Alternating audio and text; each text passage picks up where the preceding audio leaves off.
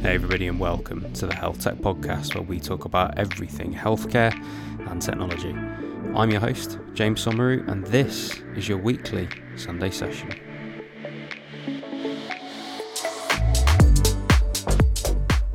Hey everybody, and a very happy Sunday to you if you are listening. So this week, Sunday session is all about the fact that you do not need to found $1 billion company to make impact with health tech. And the example I've got on the podcast for you today is Dr. Gerald Diaz, and he is the co-founder and chief medical officer at GrepMed. So a bit of background, Gerald got his MD from SLU, completed his residency at UC Davis Medical Center, and is board certified in internal medicine, and he currently works as an academic hospitalist. And GrepMed, his company, is a community-sourced, searchable medical image repository for referencing clinically relevant medical images. And the point is, this has been completely bootstrapped by Gerald with the goal of making impact for fellow clinicians and ultimately to benefit patients. And so what GrepMed does is that it has these kind of high-yield diagnostic and management algorithms and guidelines and checklists and evidence summaries and clinical images like x-rays, dermatology stuff, ECGs, microscopy. But anyway, it's all easily accessible and searchable in any web browser. And so all these clinically relevant images are upvoted by the community through likes and bookmarks. And the point is the thing just benefits the entire clinical community. And if you're a clinician, I'm sure you can understand how getting all of that stuff together is obviously of extreme benefit if you want that information quickly, be that on a ward or whether you're in a primary care place or whatever it is. So anyway, you can hear all about it from Gerald on this episode. And just to reiterate the point, for everybody out there that listens to all these conversations and thinks that health tech is all about founding these $1 billion companies and raising hundreds of millions in venture capital money, it's not. As you all know, it started for me just by fixing printers and getting at things that way. And I think, this is certainly on that spectrum of far before it gets to venture capital money and needing to get those returns and all the rest of it. You can make impact by just solving a problem, which is what Gerald tried to do with GrepMed, and it's led him to where he is today with his company. And so over to the conversation. I hope you guys enjoy it and have a wonderful week next week. Have a good one, guys. See you in a bit. So Gerald, welcome to the Health Tech Podcast. How are you doing, mate? I was going to say this morning, but it is your morning and my afternoon, right? I've got that right. Yeah, well, good afternoon in England. Good morning from everyone in California. So, whereabouts in California are you speaking to us from today, Gerald? The Bay Area, Silicon Valley. Lovely. That's not a cliche for this podcast at all. Yeah. Cool. So, Gerald, the way obviously we get into these episodes is that I get you to tell the audience a bit about your backgrounds. We've obviously had a quick chat and I've learned some awesome stuff about what you're up to. But yeah, why don't you, for the benefit of our audience, give us a bit of your background, sir? Yeah, so I'm a physician and full-time and former software engineer. I grew up in California, here in the Bay Area. I went to Stanford University for my undergrad. I got my computer science degree, actually. And I worked as a software engineer for 4 years before changing my mind, deciding I wanted to be pre-med and knocking out those requirements, going to medical school in St. Louis. I actually did 2 years of radiology training before changing my mind again and deciding I wanted to do internal medicine. I completed my internal medicine residency here in California at UC Davis. I've been working full-time as a physician for the past 5 years now and trying to bootstrap this company called GrepMed on the side. Nice. And it's a cool background for two reasons, I think, or far more reasons than that, I imagine, but there are two things that I want to pull out. The first one is doing computer science, being a software engineer for 4 years, and then becoming a physician. As I always say on this podcast, I think the most impactful people that can do medicine are people that have done things like computer science and data science prior to coming into medicine and practicing as a physician, just because of the lens that they can view the problems that they're looking at. And I think for people like me who went into medicine straight from school to medical school, straight from medical school into being a clinician, I'd see problems, fixing printers and doing the things that I could, but ultimately I couldn't actually solve any bigger problems because I could never really, I suppose, visualize how that would even be done. I could hypothesize perhaps, but I didn't have any kind of engineering background or computer science background or anything like that to actually build something. And so I want to just ask you about starting as a physician with that background and the problems that you were seeing, and how was that for you when you first started doing that stuff?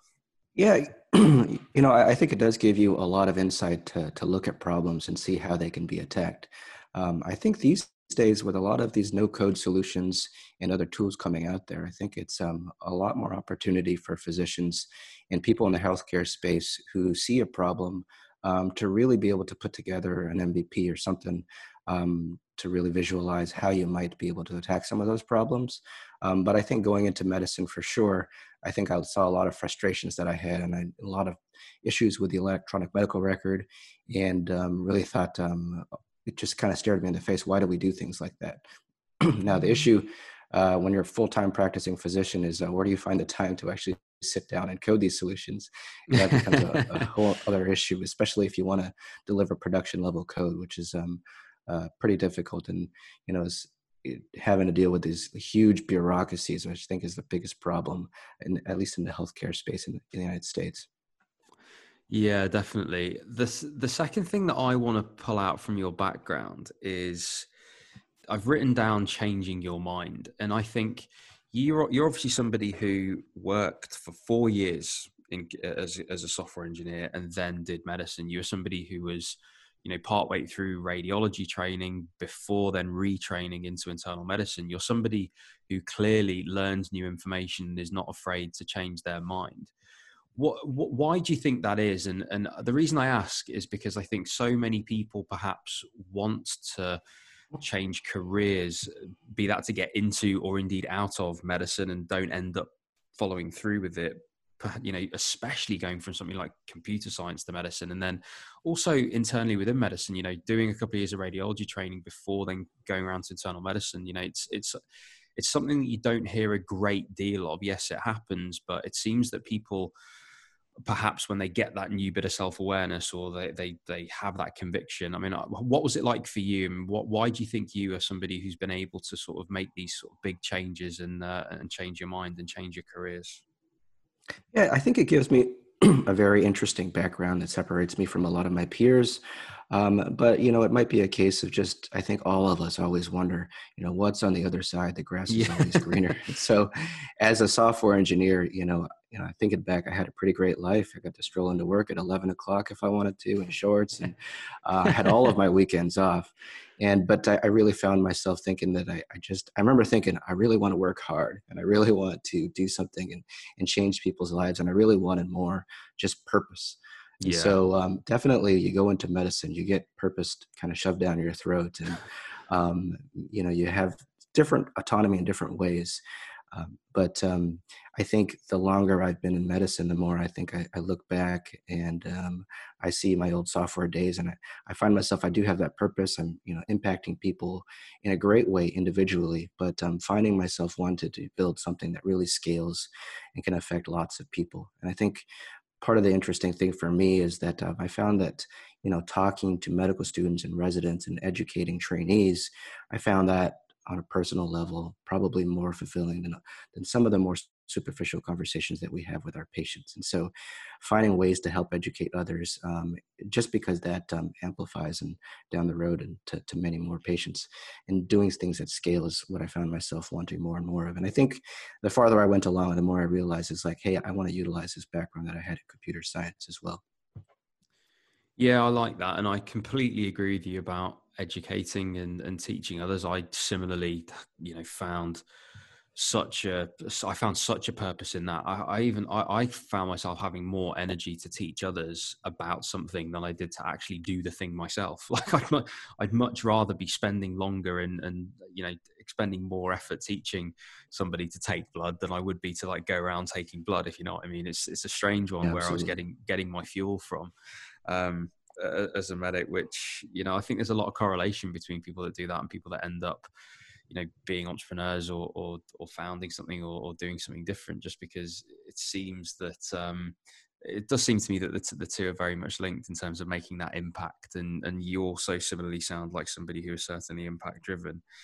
So tell me then about about GrepMed, because obviously it's very different to a lot of the startups that we have on the Health Tech podcast, and I was keen to get you on for this reason, actually, that a lot of people that come on here have raised 20, 30, 50 million. They're on Series B. They've got these grand ambitions to change everything in the entire world, and I think that in part does a bit of a disservice to everybody out there who's doing projects in health tech, or indeed small companies in health tech, or even indeed creating a business that will sustain them, and that's okay. And I was keen to get you on to kind of push that message as well, because what you're doing is not venture backed. It's something that you're growing organically. It's providing value and a service for others, and so I'm super keen for you to tell the audience about it, my friend.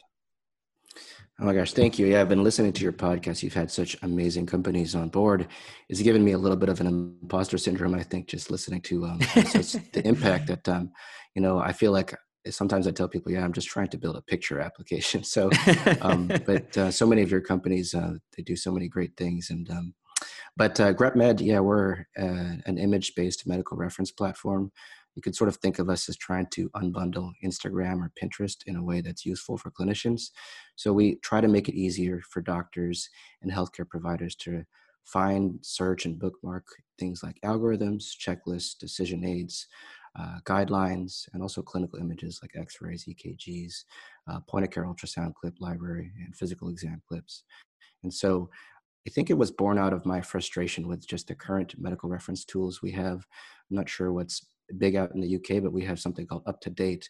But when you have 20 patients to see throughout the day, and you stop and sit down to try to look something up, and you pull something up on one of these resources, you get hit in the face with just 30, 40 pages of just walls and walls of text. And so, our EMRs are so bloated with text. There's so much note bloat. And I'm just found myself being so tired of reading through everything all day long. And so we really wanted to build a way to shortcut the information process. And so I found myself personally, and a lot of my colleagues, always going to Google Images to shortcut the information process and find, just really high yield algorithms or checklists or differential lists to find what you really want when you're busy at the bedside and trying to make decisions on the go. And so that was sort of how I looked at it. I was thinking about a lot of problems, as I was going through training, and this really hit this sort of a Goldilocks zone for me. I knew that I had to continue being a full-time software engineer. A full-time clinician. A lot of that was because of the loan burden that we have here in the United States. But I knew I wanted to do something on the side, and this was sort of that Goldilocks zone of not having to deal with B2B, and not having to negotiate huge contracts, but also being able to build something that can scale with time. Yeah, definitely. And I've got it up now, just having a quick look through, and I remember looking through it before. It's just incredibly simple and straightforward, in the sense that I can imagine being bedside and just wanting to look up intubation checklists as an anaesthetist, and seeing what's out there in terms of what everybody's doing and how to do it properly. I can imagine looking up anesthetic drugs and doses, particularly for things like pediatrics and the things that you always forget, and just being able to sort of go to it, because I'm a very visual learner too, and I've done a degree in education as well, so I can appreciate how different people learn things. And I think for people like me who are so visual with the way that they learn and absorb information, but particularly for people that want that information quickly and just want it in a way that's really digestible, it seems like a really kind of, I was going to say halfway house. It's not halfway house at all, really. It's like it's almost like a new paradigm of how to absorb information, just by getting this in extremely quickly and just having it as pure images. Because for me, I agree, it sort of feels like Google Images, but at the end of the day, it's completely the right information of exactly what you need to know, which is obviously the differentiator here. And I think for me personally, then this is the reason I got you on, because I looked at the anesthetic stuff on there. For me, it would have solved an absolute problem that I had, like, every single day, of like, either where it was when I was training for doses for things, or if I'm speaking to the medics and I just want to learn, quickly go through like a heart failure pathway, whatever it is, right, of just getting that information, it's something that I definitely would have used. So who I guess is the target for this? Are you thinking more it's like people that are learning in that kind of early phase, or is it keeping up with recent guidelines, or kind of how do you view this for clinicians? Yeah, I think it's actually, if you look at who our users are, it's everyone in the healthcare space that just wants information really quickly. And Yeah, so fair. we've got users, I think I would say our target audience would probably be our the emergency medicine physician who's sort of the jack of all trades and master of none. Yeah. I have so much respect for them, but they really have to know so much about everything. It's such incredible breadth. And so a lot of the time they have great resources like WikEM and other resources, but sometimes they just want to find information quickly. And so we provide a good resource for them. But we've got attending physicians, residency trainees, a lot of medical students, nurse practitioners, physician assistants, pharmacists, and we've actually got a pretty big following of paramedics. And so really anybody that Ah. wants to use these tools, I think anybody could use checklists, for example, for intubation, paramedics from down to the anesthetists, different styles, of course, but different people can upload their own checklist as well. And so it's really for anybody who wants to access information quickly. Yeah, I'm just looking now at the radiology that you've got on here. Like I've just gone to like echoes and just looked up some of the echocardiograms, and it's just there's just a phenomenal amount of actual imagery here that's just bang on what you'd need. I think from a medical education point of view, you must get so many people that are trying to learn from this as well. What's the kind of what are you thinking with it in terms of the future? Are you thinking this is going to be more of an education resource, or do you want that audience, or are you more focused on the people on the ground floor, as you say, the emergency physicians that are trying to get information quickly to actually use on patients? Yeah, I think we're focused on anybody in the healthcare space that who's taking care of patients that wants to find information. So we do have a small problem right now, which is trying to figure out, how to fill the database. And so we Mm. have a lot of content, but we don't have the depth of some of these more professional resources or the more well-funded resources. But we're hoping to plug those holes in as we get more people contributing to our platform. And so Oh, I part of see. reaching out to you and other people is to try to see if other people in the educational space, if they want a place to just share their content. I think we've all been to conferences where we take pictures of great tables or really high yield diagrams, and that gets buried underneath your vacation pictures and food and never So find it true. again. So if you want a way to reach hundreds of thousands of people. A lot of our images have been seen up to 1 million times, a few million times. A lot of them are really boring things like checklists and pharmacology conversion tables. But we really expose people to the greater audience on Google. So most people find us through Google image search. And so if you search for things like hyponatremia algorithm, intubation checklist, you'll see we're at the top result for a lot of your search results. Yeah, because you've named the images so well, quite frankly, because it's as like an interscalene nerve block. That's exactly how I would search for it. So no wonder it comes up. That's really cool. So you're looking at that kind of contributor model, like the community contributor model for getting users and building your audience, right? Yeah, absolutely. I think we try to say we're trying to democratize the medical reference space. And so there's actually a big free open access medical education movement online.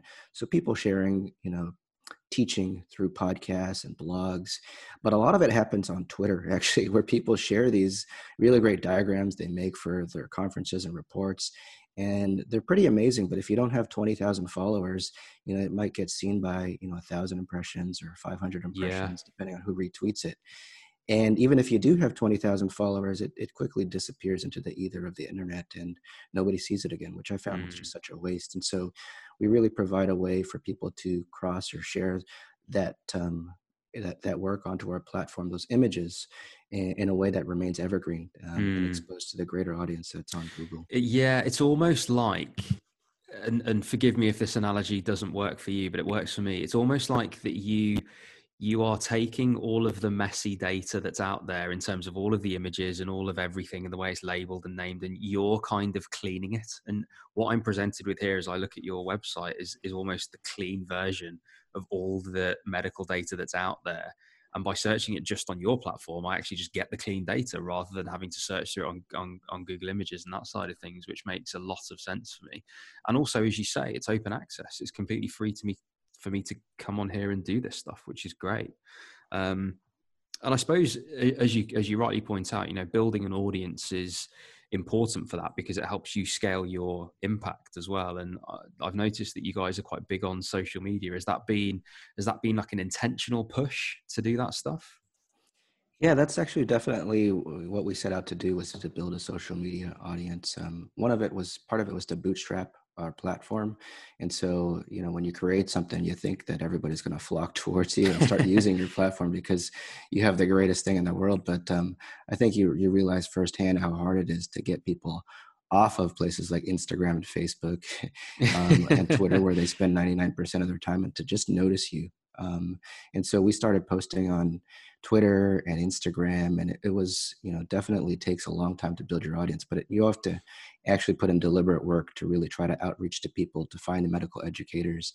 And I remember just, once you have that first big medical influencer like one of my posts, and we shot up to like 300 impressions. I was so excited. And now Oh, wow. we have, 23,000 followers on Instagram. And so it's a different ballgame altogether. But, our goal on social media was to highlight some of the best content on our platform, Yeah. so that, when people think back, oh, where did I see that great algorithm for adrenal insufficiency? And they think back to our website and they come find us. Nice. So starting off, that was super helpful, and it's still fun from an ego perspective to see all these followers and all these likes and retweets. But Of course. most of our traffic now comes organically through web search engines, as we've Nice. developed more domain authority with Google and other search engines. Cool. And what's your plan with this in terms of, from I guess you might call it from a business perspective, or indeed from a sustainability perspective, or, I'm sure you guys must make money off this somehow in terms of being able to keep it running, because obviously it sounds like you want to keep it free for users. And so how are you guys going to make this sustainable, I guess? Yeah, that's a big part of our mission, is to make sure that this remains free. I think we're very proud of the fact that we're used in 180, 90 countries every month. Wow. And, some of these medical reference resources, they cost $500, $1,000 per year, which Yep.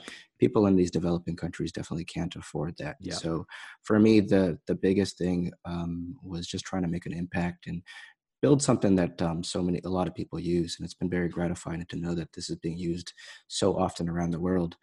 So we actually lose money, a few $100s every month, but this is such a big hobby of mine that it's not, for me to work an extra shift to pay for some of our bandwidth costs is not a big deal for me, considering how much time that I pour and blood, sweat, and tears into this Yeah, well, project. good for you. Good for you, Yeah. right? Because when you quantify it like that, for like, you putting in that extra shift to pick up some extra cash, which pays for it, but it then delivers the impact that you're looking to make. And particularly when I suppose you look at that cost, in inverted commas, that it's costing you both in time and I suppose financially at the moment, you can actually plot, I suppose, the growth of this platform against that. And there is a point at which you break even. I'm interested if, would you take investment for something like this if you thought that, there was a plan behind it to increase revenues in any different ways? Have you considered that, or is it something that you do definitely want to grow organically? Yeah, I think from the start, this is something that I thought would be more of an indie hacker style grassroots Mm, company. And so, although we definitely talk to anybody who wanted to invest in us, I think probably if anybody wants to donate to us to sponsor us, that would be amazing. mm, But I'm really not sure that as a company that this would ever deliver venture scale returns. And so, part of the thing was that I think if someone invested in us, they would expect us to work on this full time, yeah. and this is something that we're really trying to grow much more organically, like you said. That being said, we do want this to not be a money sink, and we do eventually want this to pay for itself. And Yeah. so we do know that our audience, the eyeballs that we have on our audience, are very valuable. So physicians, That's pharmacists, exactly right. very well educated people. And so, we've experimented to run on a couple of Amazon ads on there, and we're playing with Google Images, Google AdSense as well. But we know that the audience is very targeted towards healthcare professionals, which Mm. I think down the road, as we continue to build our scale, we'll find ways to monetize. You absolutely will. And where there is attention, where there are eyeballs, there are always ways to monetize that stuff. Absolutely. And I think it's really nice to hear that you've got that kind of call it maturity or call it wisdom or knowledge or common sense, whatever you want to call it, that ultimately you're not looking, or self-awareness even, that you're not looking to build a venture backable company. I almost want to, really highlight that as like, that's a really good thing that you know that, and that's okay, because you are having so much impact. The banner at the top of your website, reaching an audience of 1 million weekly, by putting images on here that help people. I mean, that must be an incredible feeling to be able to do that. But you also know, okay, yeah, if I take investment from a VC, they're going to want $1 billion return. I mean, what are the chances of doing that? Or indeed, what does the life for me look like if I have to go and do that? Am I going to have to put this behind a paywall? Am I going to have to completely, reduce this to something that is the complete antithesis of what I actually wanted to achieve with this, which is the impact for everybody for free forever? It's super difficult to walk that line if you're like, oh, but I really want to take investment because I really want to make this, sustainable very quickly, and I want to do this. So it's really good that you are looking at this through a lens of, I want to make the impact. I'm happy doing what I'm doing this right now. And I think that's just a really important lesson for everybody listening. You don't have to have an idea that's backed by investors. You don't have to have an idea that is $1 billion company. And I know that we're, potentially guilty of that on this podcast, of getting in lots of people that have done that. Frankly, it's the health tech podcast, and a lot of tech interventions need VC money. But at the same time, there are things going on like what you're doing that I think and I believe should be incredibly inspirational for people to do projects in the first instance. You don't even need necessarily to think of things as like needing to be profitable, needing to make money. It can just be things that solve a problem. And lo and behold, if you do solve a problem, things become more efficient, things become better. There is a world here, where, departments could end up sponsoring you to have certain content, certain specific content, certain local content, for example.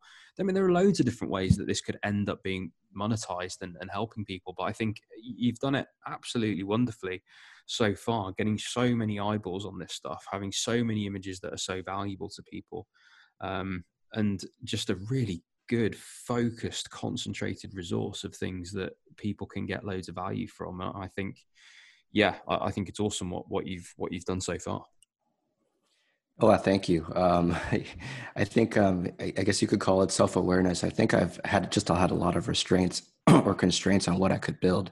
And so I knew it had to be something that I could do part-time, because I've got so many loans to pay off, unfortunately, from my medical education training. Indeed. And, it's kind of hard to, hold off on making those payments if you do go full-time into a software venture-backed startup where you're making almost nothing off the bat. And so this was something that I think was sort of born out of a problem that I had, and just some of the constraints that I had as well, trying to make sure that I stay on as a practicing full-time clinician. Yeah, I like it, man. And as I say, I do want this to be inspiration for people that are either just starting out in entrepreneurship, or they're, a clinician in medicine, and looking to get something done. As I say, you don't need to have the $1 billion idea. You can just figure out a problem. You can highlight a problem that you have, that other people have in your department, on your ward, in your GP practice. You can go about solving that problem. It's fortunate for yourself that, obviously, being a computer scientist and a software engineer, that you have been able to code something yourself. I mean, that's obviously, again, another reason that I believe that people should definitely educate themselves on things outside of purely medicine, in order to make them impact and to view problems in a different way, and being able to highlight where they can build things. But I think I think for everybody listening that is looking to make an impact greater than what they're doing, I think literally just as you've done, looking at a problem in what they're doing and thinking about what the solution is, going about trying to build it, I think is more than honourable. It certainly doesn't need venture-backed money every time, and or if indeed at all it doesn't. As long as it makes you happy and you've got that self-awareness that it is, I think, and you know what, there will be people around the world that have used this and treated a patient better, or they've, reduced their own anxiety about how they're treating something because they've read something and they feel better about the way they did something, or they've actually been able to identify something new and then identify the same thing in a patient. There's definite ways that this has been used around the world to make impact. Not that you're party to a lot of those wins, but it must be comforting to know that that stuff must be happening, surely, with all these things going on, right? Yeah, I think physicians and everyone in healthcare, I think there's so much burnout. And I don't think we're fixing burnout, but I think so much of the exhaustion in healthcare is just death by 1,000 paper cuts. And so if we can save people 5 seconds here, even if it's just once a day, if people use our website, 10 seconds there, I really feel like that we're really helping clinicians around the world. And so that's probably been the most gratifying portion for me. I could not agree more. And as I say, congratulations for everything that you've done so far with this and the beginning of I suppose, your entrepreneurial journey with it. I honestly wish you every success with this. And I hope that everybody listening that is a clinician that is looking for, best in class images and algorithms and pathways and all those types of things, no matter what specialty you're in, I can tell you now, I'm looking at the list, they are all here, from ocular to cardiology to specific things like Doppler, different ultrasounds, all parts of the body are on here. Literally anything that you can think of in medicine, you can search by and you can browse through. But as I say, Gerald, I wish you every success with it, and do keep in touch when you get that offer for 30 million quid to put this behind a paywall, and when you say no. No, thank you so much for the opportunity to highlight our project. I've been really inspired by all the guests on your podcast. Very kind, sir. And I suppose if you have got any asks of our audience, then by all means take it away. Well, I think if anybody has any interesting ideas, I think it sounds like your audience is pretty entrepreneurial already, but, feel free to reach out. Check us out at grepmed.com. Find us on social media, Instagram, GrepMed, or Twitter, GrepMedEd. Please reach out if you'd like to connect. Amazing. Thanks so much, Gerald. All right. Thank you, James. Hey, everyone. Thanks for listening and making it all the way to the end of this episode. Remember to subscribe, rate us, and leave a review. And you can head to the description of this episode to follow me on all of my social media so you don't miss out on any of the latest health tech content.